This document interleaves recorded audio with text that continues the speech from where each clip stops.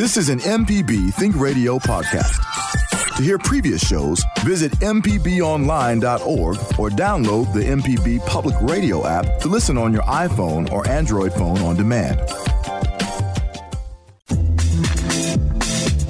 The information presented on Money Talks is meant to provide general information about the topics discussed and is not necessarily the opinion of Mississippi Public Broadcasting. The information presented does not create any type of relationship between the hosts and guests and the listening audience. Please consult a financial advisor or any other qualified professional for guidance about your personal finance questions.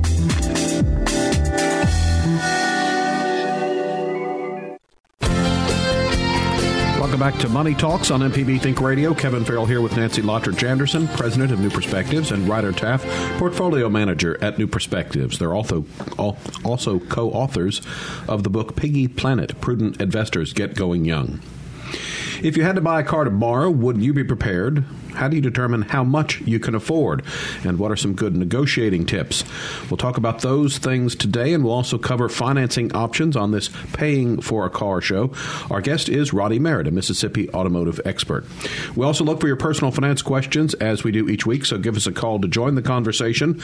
The phone number is 1-877-MPB-RING. It's 1-877-672-7464.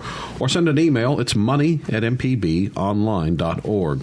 So good morning. Hope everyone is doing well this morning. Good morning. Good morning. Good morning. So just a car-related financial thing here. What bothers me is when you buy a car and then they keep calling you several, months, years later, telling you that it's time for you to buy a new car. They want to buy your old car. No. Don't answer that call. So you've talked about getting those letters before, and I got one of those letters maybe just a month or so ago. It was the first time I'd gotten one. And, I was tempted to see, how much are they going to offer me? Like, what can I do? Is there some way to come out really good on this deal? But then I was just like, you know what? It was a lot for me to get this new car, and I don't, this emotional connection I have to it. He does get emotionally connected to cars. You should have seen what he was driving before this one. I just don't know how that would work for me on an emotional level. I guess there are people that do that, but maybe I'm a rare breed, but I like to pay off my car note and enjoy several years of not having a car note. I think that's a wise thing to do. That usually makes sense, yes. So, but the other one, but this one, though, is just the guy called me up and he said, the 2020 Kia Souls are here.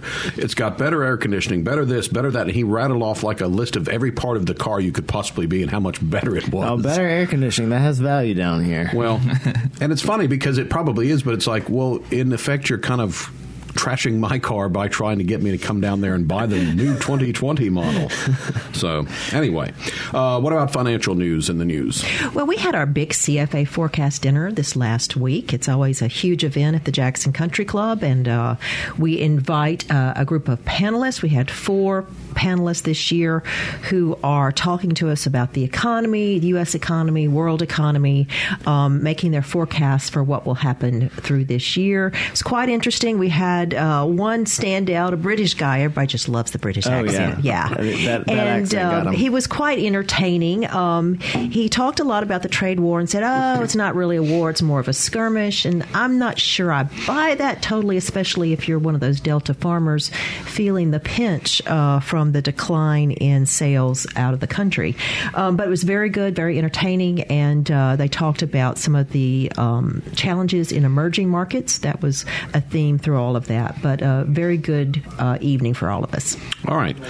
So if you have a personal finance question or a question about financing a car, you can give us a call this morning at 1-877-MPB-RING. It's 1-877-672-7464. As I mentioned earlier, our guest for the hour is Roddy Merritt, a Mississippi automotive expert. So, Roddy, thanks for joining us. If you would give us a little bit about your background. Sure. I've been in the automotive industry since 2005. Started out kind of like a lot of people, started out very low. Actually, I started out detailing cars and then moved my way all the way up to being in management, as well as doing some F&I and finance stuff. And so I've been all over the spectrum, from digital marketing and looking at budgets and planning and hiring and unfortunately having to fire and those sort of things, and been able to see the trends over, a decade of the car industry, and going through probably one of the worst times of the car industry up into now, which is probably one of the best times of the car industry. But Roddy, what we're hearing is a slowing of car sales. That's right. now. That's right. I used to speak to a lot of my colleagues about that. We typically in the car industry, everyone looks at year to date, and they want to see that we're up year to date. We're up year to date, and we are. We're starting to see kind of not necessarily a decline, but we're starting to see a plateau, and there's a lot of reasons for that. I think the biggest one is kind of what you guys were talking about. Car manufacturers and car dealerships have been so used to people buying a car every 2.5, 3 years. They've been used to that. So you have people that are regularly buying a car, even though their other car's not paid off. They haven't had it very long. Not much has changed other than technology and things that have come into it. Well, people are stopping doing that because the market has gotten very saturated. And one of the things we saw is also the rise of what people are actually paying for vehicles. It's shocking. Yeah, it's very shocking. Yeah. It's and wild. Trucks, those sales have held up, as I understand it. But when I look at truck prices, they ain't cheap. Oh my gosh, $50,000, $60,000, and you see how many tricked out trucks there are on the road That's right now. My Yeah. gosh. And that's great for manufacturers because trucks are much cheaper to make typically. And I just remember seeing a chart of the average sales price of like an F-150. The most common vehicle on the road in America. Just the sales price of them has gone up through the roof in the past 10 years. Yeah, you're talking about trucks and SUVs now that, like you said, a normal F-150, F-250 kind of truck, they're $70,000, $80,000, some of them are $100,000. That is shocking. That is shocking. It's insane because Now, if you're using it to work, sure, it makes sense. That's an investment in your work, right? And there are a lot of people who do that. Yeah. But you don't need all of the bells and whistles. But yeah, for $100,000, you're No. getting a lot more than just with your work. You're getting more getting than the utilitarian truck. Yeah, the Bose sound system and the premium leather seats and all that. And really, it boils down to, and I will try to, encourage people to think about this going in. My mom, I'll use her for an example. She recently bought an SUV last year. It's a 5-seater SUV, really nice. And she got the top of the line trim level because she wanted all the goodies, right? And she hasn't even driven the car a year. And because grandkids and things like that come into the picture, all of a sudden she wants a third row because they took one trip to the beach. And I told her, I said, do you really need a third row for that one trip or maybe 2 trips a year that you take? Because you could rent a vehicle. Exactly. Yeah. And that's what I told her. I said, you can rent a vehicle instead of having to buy one and be stuck with it for 5, 6, 7, 8 years, which people are financing that long of a term now. And not to mention the gas guzzling that occurs with one that's larger. Exactly right. Also, because typical trends, economy's doing great, interest rates are a little bit higher. So I told her, I said, this is probably not the best time for you to buy a vehicle because even on a new car, you're seeing a higher interest rate as well, which is going to cause your payment to go up. And, you only have had the vehicle a year, so you probably haven't paid off the depreciation value, all those sort of things. So it's just, people don't take that into effect whenever they're buying a vehicle. They get emotionally attached to that car, and then they want more for their car, so they don't understand why their car's not worth more. But then they also get caught up in, hey, you're approved, and we hear that, and immediately we don't care about anything else. All logic goes out the window, and we just want to go all in and get that car, that new car smell, and be driving that new car. Well, and the other thing that we tend to do, we don't focus on the bottom line price. We just think about, well, what's it going to cost me every month? Yeah. Mm-hmm. And so when they start stretching that over more and more months, then it looks like it's appealing. Hey, I can manage that. Sure. But then you don't think about how long it's going to take for you to pay that off. That's right. A quick story here. I might have told this on the air before, but when I bought my Soul originally, the one that got T-boned and replaced, it came down between the alien green one and the brown one. And the alien green one was I don't know, $12 a month more. And so the salesman was all like, we really want you to get the car you really want. So, so I brought my friend with me, who was my car buying expert, and he said, step outside for just a little minute. He brought out, he said, do you realize that $12 a month over the life of the car, of the note, is going to be, and it was like, $3,500. And suddenly the color didn't seem that important to me anymore. Exactly. All right, we're going to be talking to Roddy throughout the hour, so if you have any automotive questions related to paying for a car, give us a call. Right now, though, we do have a caller on the line, so we'll say good morning to Daryl in Memphis. Daryl, you're on the air with us. Go ahead. Well, good morning, everyone. Good morning. And, thank you for taking my call. I do apologize for not calling in regard to the topic, but I do have a concern.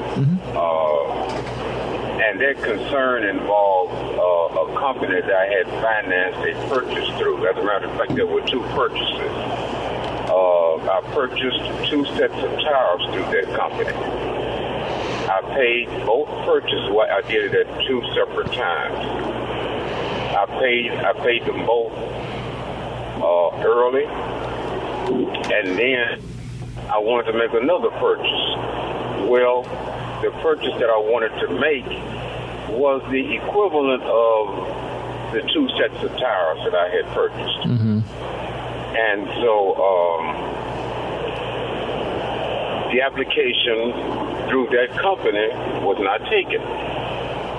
Well, I was given the credit through another company, but this company that denied me the application or the credit sent me a letter about a couple of months ago explaining that they no longer wanted my business. And so when I looked at the letter and I read the reasoning for it, it said that something to the effect of I had not paid the bills timely, saying that from what I was able to gather, that I paid them off too early. And so I'm thinking that I'm doing myself a favor by paying the accounts early, saving myself the interest that might have been charged if I didn't, and then going ahead and making a purchase. To me, it seems as if that company would want to keep a customer like I am. So, I'm wondering, am I wrong on that, or? You're not wrong. It is important to pay off those debts as quickly as possible and avoid those interest payments. But as you have learned, that lenders don't always appreciate when you do that. They want to lock you in at a certain interest rate. They would prefer for that to ride for the entire length of the loan. I don't know what their specific reasons were for denying you credit. If you are denied credit, you not only are expected to get a letter explaining that, but you can request your credit score. And by paying off those loans, you are improving your overall credit score. This lender, I would say don't worry about it. If your credit score is improving because you are paying down these loans, then you're going to be able to get access to lower interest loans in the future. Yeah, I was going to say you're doing absolutely the right thing by paying those off. I mean, something, a loan for tires or financing on tires is not going to be necessarily the best credit or the best interest rates. It is very strange, like you said. I mean, even a lender that, even kind of a more subprime lender that kind of makes money by, offering credit in kind of weird situations and to folks who might not have great credit. Even that, I mean, they wouldn't be upset if someone paid early because they do expect a mix of payment structures and a mix of credits coming in anyway. So that's just it's very strange that they kind of cut you off. I mean, it's good that you were able to get financing elsewhere. I don't know if you know anything specific to that auto industry, the kind of service financing industry, what that might be. Typically with something like that where it's kind of meant for warranty type stuff where you're purchasing purchasing something that's service related, like tires or any kind of service to your vehicle, sometimes it can come down to not necessarily how you're paying towards it, but what is actually being charged towards the line of credit. For instance, if you've purchased the tires through the line of credit and then you came back 6 months later and purchased another set of tires again, it all depends on the justification that the company's looking at. So just like with a warranty company, if you purchase an extended warranty, it all depends on what you're filing, how often you're using it, and they eventually look at kind of a risk factor. They may see it where they feel like there's being some kind of abuse or whatever, not necessarily you're running up and down the roads, and that's why you need tires on. Right, and it may not necessarily be because anything that he's actually done. It could be the place that he's purchasing the tires from, or how they're filing it, the charge. Yeah, I mean, I just think part of the weirdest thing is that they sent a letter saying they didn't want him to. Yeah, that is odd. I mean, that is odd. That's kind of rude. I mean, just don't extend him any more credit if you don't want to extend him more credit. Don't tell him he's being mean to you. And luckily, he was able to get credit from somewhere else. Right, so the question comes up, well, what if you couldn't and this was your only option? Yeah. And now you're left with, but I paid my bills. I think you do have a case for raising your hand and saying something's going on here. Yeah. All right, Daryl, thanks for your call. We need to take a break. When we get back, we'll continue our discussion with Roddy Merritt about negotiating a car purchase. We're also looking for any personal finance questions that you have for us, as we do each Tuesday. The number to call is 1-877-MPB-RING. It's 1-877-672-7464. Or email the show, money@mpbonline.org. During the break, here's something to think about. What's the average new car cost? We'll have the answer for you after this, so stay tuned.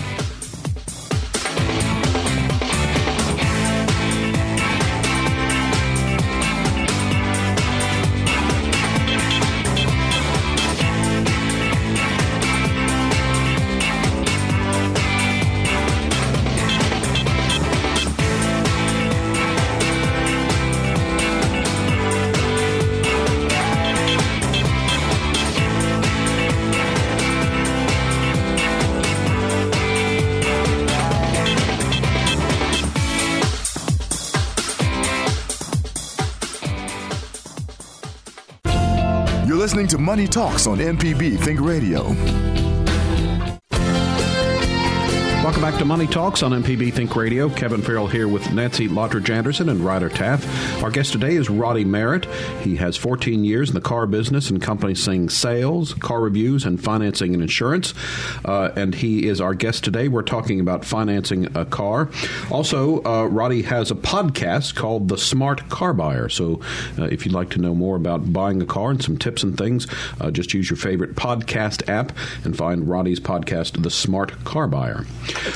Before we go to our next caller, I guess part of buying a new car is knowing how much car you can afford. So, Roddy, what are some of the costs that go into that? Some, I think, might be obvious. Some people might not kind of think about when they're thinking about how much the car they can afford. Yeah, I always tell people you need to be practical whenever you're going into buying a vehicle. What are the things that you absolutely need versus the things that you want? You kind of have to understand that your needs outweigh your wants. You just told us about the emotion and how we get attached to our cars. Exactly.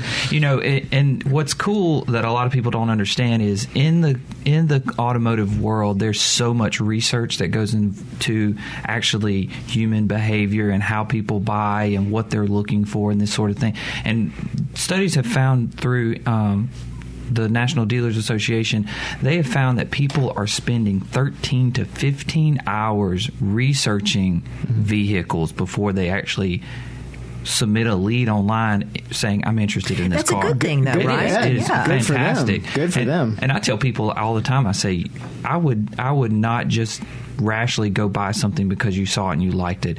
Do some research about it. And that's what a lot of the buying goes into. Is this vehicle, are you going to keep it a long time? Do you want to purchase a new vehicle every 2 or 3 years? If so, maybe leasing is a better option than actually buying it. All these sort of things. So you just have to figure out what your needs and your wants are. What kind of buyer are you? And I always tell people, dealerships spend so much money doing all this research and collecting all this data. I would find someone that I enjoy dealing with and trust. And I tell people all the time, don't be afraid of those dealerships. Use them. They have plenty of tools. They want to educate you. They don't want to just sell to people that don't know what they're talking about or don't know what they're doing. So do your own research, but also inquire with some people that sell cars every single day that can see how markets shift. Because a lot of people, if you bought a car 5 years ago, so much has changed within that 5 year span of what's going on. A lot of people think that there's still $2,000 and $3,000. Some people think there's $5,000 worth of cost in cars. I've seen new cars that have less than $300 worth of markup from an invoice.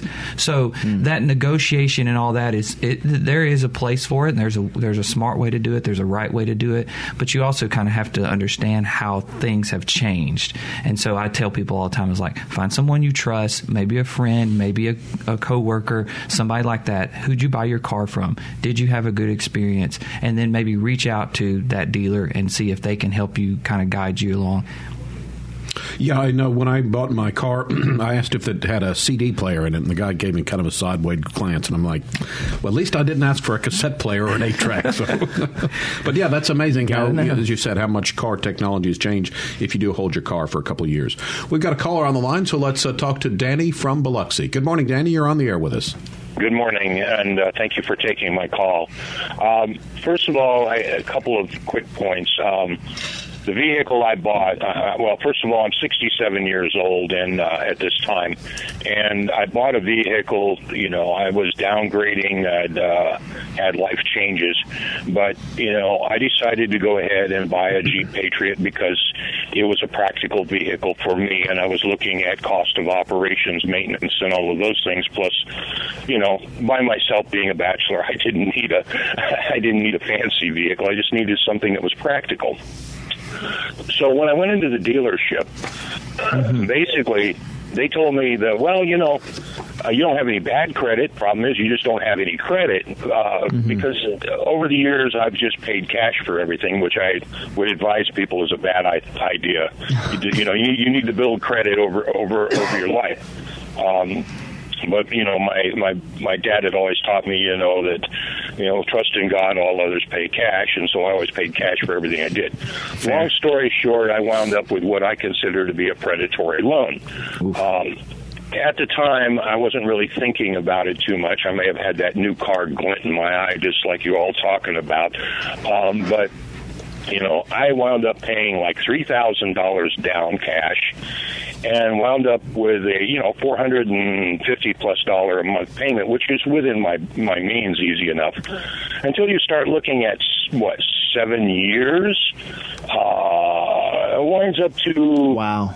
A long term. So I'm taking a $17,000, $18,000 vehicle and now looking at long term, $32,000, that zone. My point is more a warning to people my age. Be careful. As it is, I've talked to some credit counselors, and they're going to. I'm changing my loan to a less predatory, group, so my interest rate's going down, which changes the overall picture. So I'll probably wind up paying, $22,000, $24,000 for this vehicle at the end of the day, considering interest and everything else.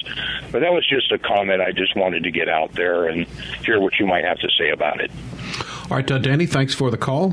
Any comments on Danny's situation? Yeah, I think I tell people this all the time because I've seen it so much. People don't understand. They come in and they'll have a great credit score, but as you guys know, a lot of times that doesn't necessarily pertain to what they're buying. So in the car industry, we like to tell people you've got good credit, but you don't have good car credit.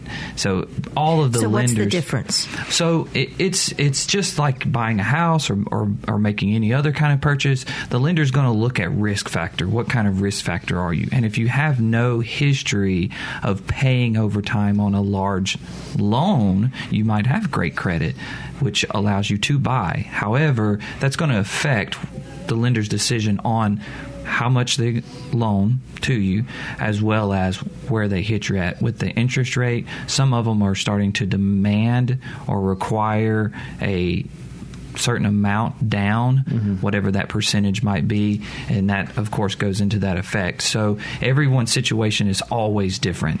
There's no one that's ever the same, ever. So can they make decisions on financing based on your age? Because this person said, I'm 67 years old, maybe retired. Absolutely. And a new trend that we're seeing, lenders are actually, I've seen them actually do it to the customer in the dealership, where they're calling to verify all of the information that's submitted over to them, not just the income, but they'll ask them, is this your home address? Is this where the car is going to reside? Who are you going to use for insurance? How much are you putting down? Are you putting this amount? How are you paying it? Are you paying it with a credit card? Do you have a checking account?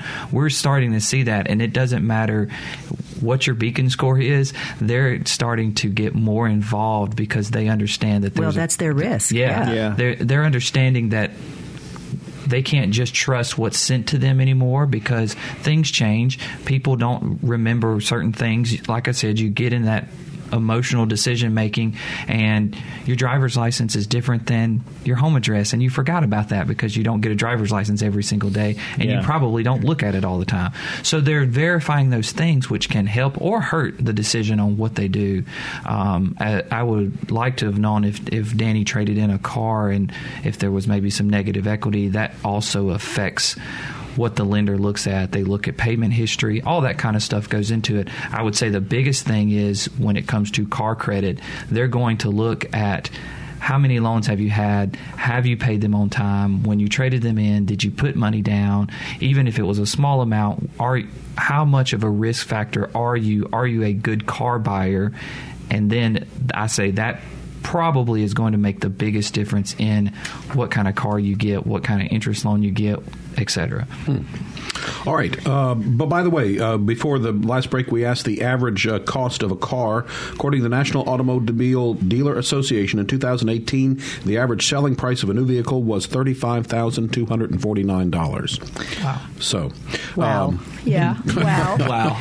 So, and also just one point about what Danny was saying. You know, he ended up in a loan that was 7 years long, which is that's a long time for a car loan. It is a long time, but actually that is the standard. That's the standard now? 60, 72 months is kind of a standard. I've started seeing 84-month options. I mean, that's wild because most people don't keep a car that long. They don't, and that's the thing is a lot of these lenders are going extended loans because people are worried about payment. It's we live in the Netflix society where or the Amazon Prime society where you pay $dollars. You pay a monthly fee for something. That's the way they're looking at their car note. It's my monthly fee for my car. Well, so I just kind of did some calculations on the difference between borrowing for 4, 5, 6, 7 years on per $10,000 that you borrow. I just did it 6%. I don't know if that's reasonable for a car loan right now. Mm-hmm. But at 48 months, your payment on $10,000 at 6% will be $234 a month. And so you might look at that and you'd be like, ooh, that's a little above my budget. Let me stretch that out. You move it out to 60 or 72 months, that's $193 or $165. At 7 years out, it's $146, which is like, $90 less. It's way cheaper every month. But you end up paying, over that, you end up paying almost twice the interest over the life of the loan, even though your interest rate is the same. Right. So that's one way that you kind of get in trouble. Also, longer loans, I would imagine they tend to have slightly higher interest rates. Yes, that's correct. Yeah. Most lenders will, so they'll give you options, and I always tell people, like for me, for instance, when I bought my vehicle, I didn't go the longest term. I chose the lesser term because it was a lower interest rate. So it's all about options. What manufacturers have started doing, and to me, this is one of the things about the car industry that I don't agree with, is manufacturers will put incentive money out there. You guys have all heard that. Look at these big rebates and incentives they have. Well, sometimes if you go the longer term, they'll give you more of an incentive to buy. So you can take the $3,200 off of the vehicle, or you can take the less interest. It all depends on what you want. I would strongly advise people, one of the biggest things, and most people don't listen to me on this, but I would strongly advise people, when you're buying a vehicle and if you are focusing on that monthly payment, make sure it's a payment that you can not just pay per month, but maybe every 2 to 3 months you can double up on it. So in other words, if you can afford a $600 a month payment, I would encourage people, you probably want to get a $400, maybe even a $300 a month payment. Take the lesser car so that you can double up, so that you're paying that off sooner. Banks, lenders will always look at paying a loan off sooner on a vehicle higher than anything else. It's going to greatly increase your chances of getting a lower interest rate, getting a nicer car, leasing, etc. And it really does make your rate, if you're looking at whatever you're buying, it's going to make your credit score extremely elevated, because they just love that and they report that really, really well. Well, and this brings up the automotive companies are not just selling cars, they're selling money. That's right. And their financing arms generate tons of profit for them, which is why they can take maybe only $300 on profit on a car. Yeah, and I think the biggest thing that we're seeing is, as far as trends, and we talked about the plateau happening, is that fact that they've got these extended terms. People are buying the most car they can, affording the most payment or more payment than they are able to afford, and that's why we're seeing that slowdown of increase. All right, we need to take another break. We've got Richard from Maben on the line. We'll get to his call after the break. So we said the average selling price of a new vehicle in 2018 was $35,249. How about the average loan term and monthly payment for a new car? We'll have that information for you after the break. So stay tuned to Money Talks on MPB Think Radio.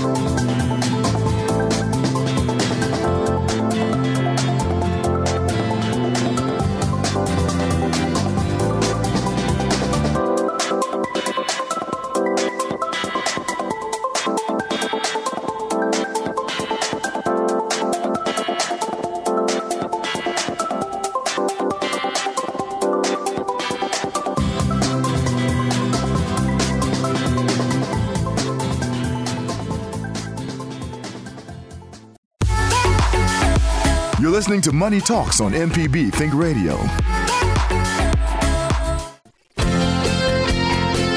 Welcome back to Money Talks on MPB Think Radio. Kevin Farrell here with Nancy Lottridge Anderson, president of New Perspectives, and Ryder Taft, portfolio manager at New Perspectives.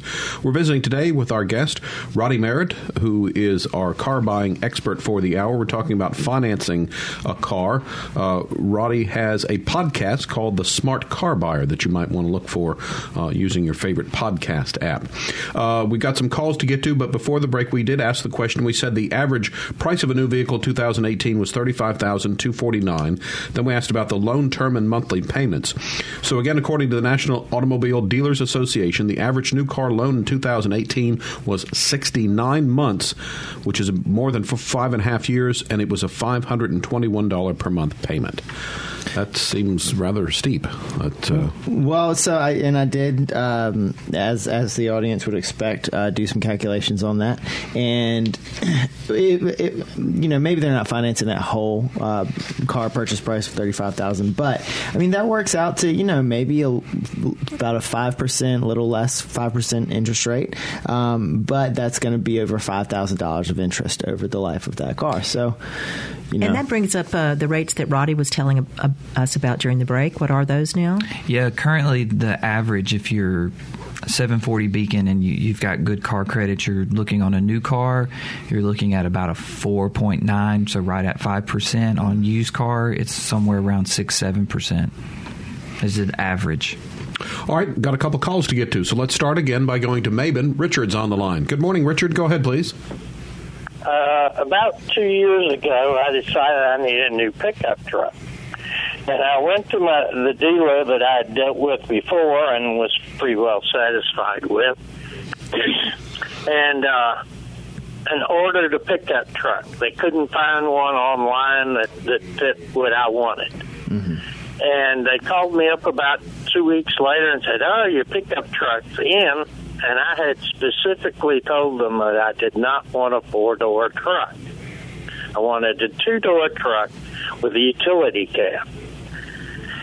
And when I got to the dealership, which was about 50 miles away, it was a 4-door pickup truck. And it didn't have all the other specifications that I'd asked for. And they informed me that Toyota this was in April, like I say, 2 years ago, and the Toyota wasn't making any more 2-door pickup trucks that year. And I ended up buying the 4-door. But I've often felt like I was a victim of bait and switch, because they were advertising a 2-door on television, mm-hmm. But yet then when I got to buy one, nobody seemed to have one. They weren't making anymore, and I ended up buying a 4-door. So, was that accurate information they were giving me, or do you know? I know a lot of dealerships, a lot of times, if it's towards the end of the year, or if it's a certain model that is exiting, that's going out, that they aren't making anymore, they'll put those on TV and they'll advertise them very heavily because they want to push those units out. They don't want to be stuck with them. So not necessarily, I wouldn't say it was a bait and switch, but it technically could have been something they were trying to move. They sold a bunch of them before you got there, and they just tried to sell you what they had. I'm just a little curious, though, when you go and ask for a specific vehicle from mm-hmm. a dealer. I mean, obviously, you expect if you're going to take 2 weeks to order my vehicle, and like it better be, down to the color and the thread on the stitching better be what I wanted. But are they ordering a specific vehicle where they can say, oh, this vehicle is in inventory somewhere in the country. Here's the VIN number, and that VIN number is specific to the car, right? That's right. So, you could verify that it is what you wanted. Or are they just, when they do that, do they just say, oh, we'll go find something for you that kind of fits your description? So all dealerships, if they're a manufactured dealership, meaning they have a manufactured logo above their dealership, mm-hmm. they are in a region. So we are in the Southeast region. They're able to pull up and be able to look at all of the inventory. So if you're looking for a certain car, truck, SUV, and it has to have certain stitching and these sort of things, they know the packaging. They know how it's made. they're able to see that, and they can pull it from other dealerships within their region, and they can go outside of the region. It makes it a little bit more difficult, but all of those manufacturer dealerships have an actual rep that they can contact and say, I've got a customer that needs this car, he's looking for this, can you help me out and see if you can find one, and they can go to work for them as well. What a lot of dealerships don't like to do is to do all of that work to make the sale, simply because they want to sell what's on the ground. Obviously, they have a floor plan and they have to move the cars that they have there. So sometimes you can dealer trade, so you can kind of get rid or replace the vehicle that you have for the one that the customer wants, but that's not always necessarily the case, especially if it's something that's very new, that's really popular. Sometimes dealers don't want to get rid of it. It's kind of sound like what this gentleman was looking for. It's a very niche market for that vehicle, so they may not want to get that because it's going out model. They're retiring it or whatever. They may not want to get that in and take the chance that you do or you don't buy it. They're taking a risk, just like lenders take a risk on giving you a loan. So it's one of those situations where it varies depending on what it is. But they do have a way where they can find exactly the car that you want, the way that you want it, as long as it is produced by the manufacturer. So, Roddy, we hear all the time about the best time to buy a car, and they've changed when they roll out the new models. So when is the best time of year to buy a car? And then you also hear about put this on your calendar, y'all. A certain time of the month where the salesmen are trying to make their quotas for the month. Is there a better time there? So yes and yes. Okay, let's hear it. So I'm going to debunk a rumor, which is you get the best deals at the end of the year. Most people think, if it's 2019, I'm going to get the best deals on a 2019. I'm going to wait till the last week of December before I go buy a new car. And that is absolutely not true. I typically, and like I said, I've been in the industry since 2005. Typically, the best time that I've seen to buy a car is going to be in the summer months. I've seen higher rebates. I've seen dealers get more aggressive with what they're doing as far as their selling techniques and things like that. For some reason, the summer always seems to be the time that you start to hit kind of a wall, and sales kind of they kind of mellow out. They're not as popular as they were because we just went through tax season or whatever in the spring. So I typically see buying a car during the summer months as being a better time to buy a vehicle. On the second part of that question, yes, dealerships will get more aggressive towards the end of the month. Typically, when you get to about the 20th, the 23rd, somewhere in there, they will start. I've seen it happen time and time again. They may put a little bit more money in your trade. They may cut the cost of the vehicle down to bare bones just to move a unit. And every new car dealership has a quota that they have to meet, whether that be 30 cars a month or that's 300 cars a month, just depending on their size. They do have a quota to meet on those new cars. So when you see people sending you those emails and those text messages and those mailers that say, come buy the new 2019, it's because they're trying to hit that number, and they have to hit the 20th of the month. Exactly, exactly. They're very much ready to get rid of those units that they have. All right, time to take one more quick break. When we get back, we'll wrap things up. We've been visiting throughout the hour with Roddy Merritt, who is our automotive expert for the hour. Dennis has been holding on in Ocean Springs. Dennis, we'll get to your call right after this break. You're listening to Money Talks on MPB Think Radio.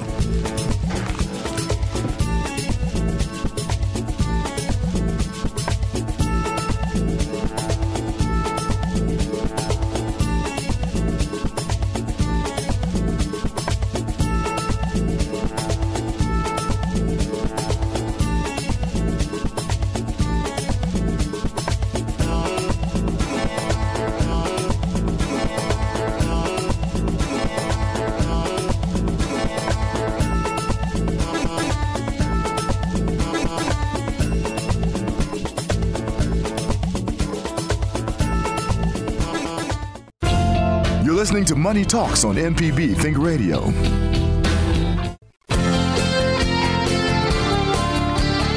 Welcome back to Money Talks on MPB Think Radio. Kevin Farrell here with Nancy Lottridge Anderson and Ryder Taff. And our guest today is Roddy Merritt, our Mississippi automotive expert. Roddy does have a podcast called The Smart Car Buyer. So if you are interested in what we've been talking about this morning, maybe subscribe to his podcast and get his insight on a regular basis. All right, let's see how many of these calls we can plow through before the end of the hour. Dennis, thanks for holding. You're finally on the air with us. So go ahead, please. Hi, two things real quick. Number one, consider buying a certified pre-owned, CPO. I buy a lot of cars that way. It takes that first year of severe devaluation, and I bought a BMW. It was a $90,000 car. I got it for $70,000, and I wound up with even a better warranty than the new car warranty. Wow! Almost all manufacturers have CPO programs. The second thing is a warning. When you need to keep stressing that you want the out the door price, because when you show up in the finance office, you'll settle on a price, and they will fee you to death and start to try to sell you all sorts of crazy junk that you don't need. You have to buy the extended warranty today. No, you don't. You usually got a year to buy an extended warranty. You can shop around for it.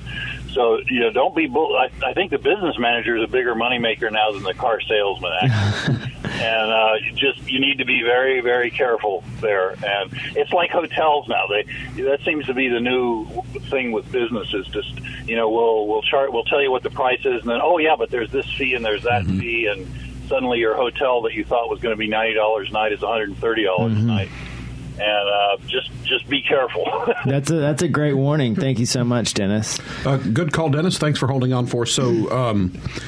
So, Roddy, the pre-owned, I saw you nodding there, and I think that's good because, again, if you buy a late model used car, as he said, you're kind of the depreciation and everything out of the way. Maybe you get a better value. Yeah, that's exactly right. He's correct on that. Is certified pre-owns typically they'll extend the warranty, and it's already under factory warranty, so they'll take that warranty up to a certain level.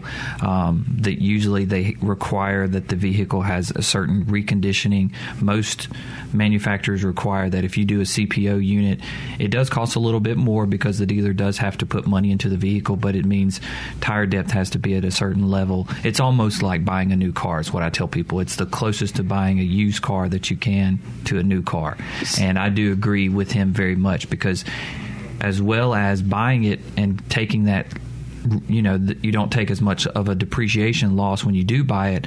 The good thing about it is a lot of times lenders will take a CPO and they will do a new car loan on it, meaning you can finance it longer, you can get a lower interest rate on it.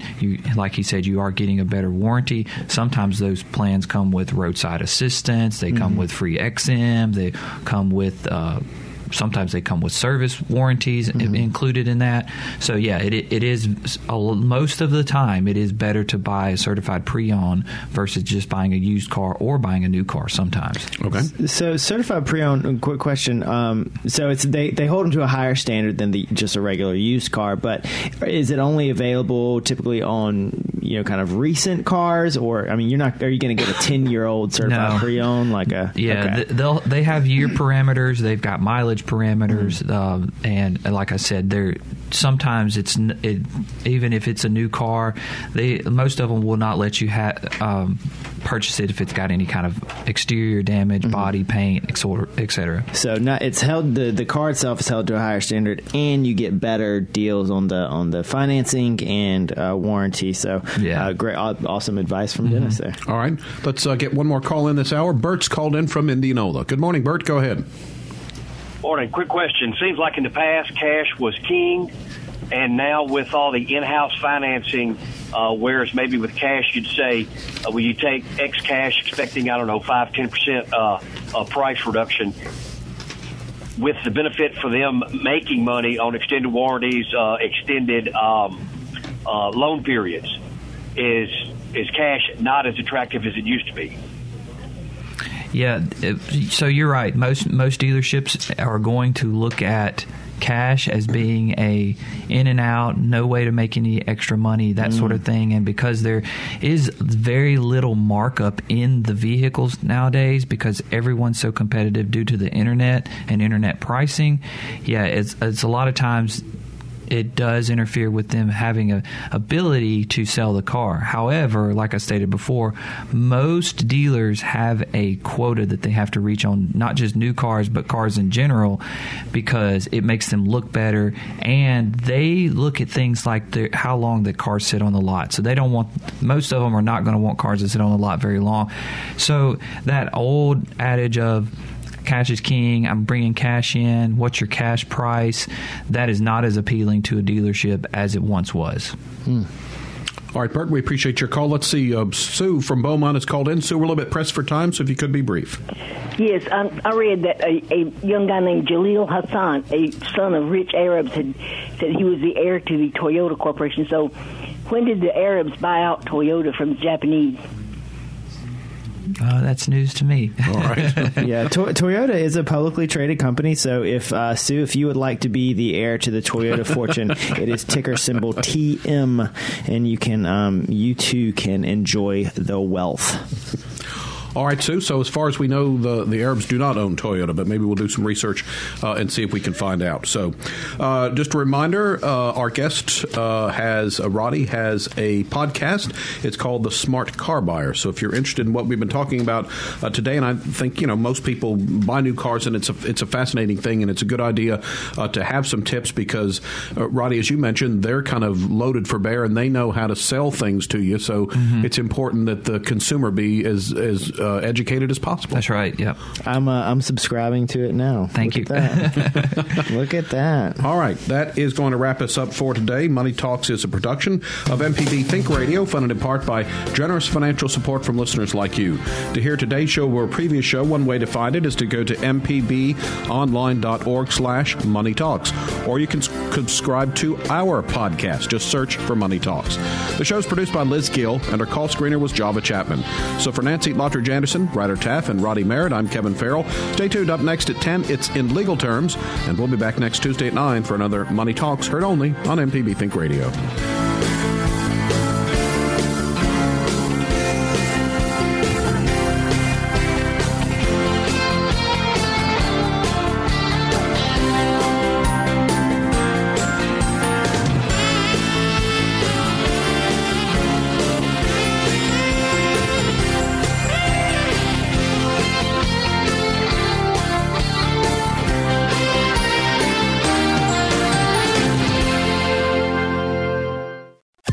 This is an MPB Think Radio podcast.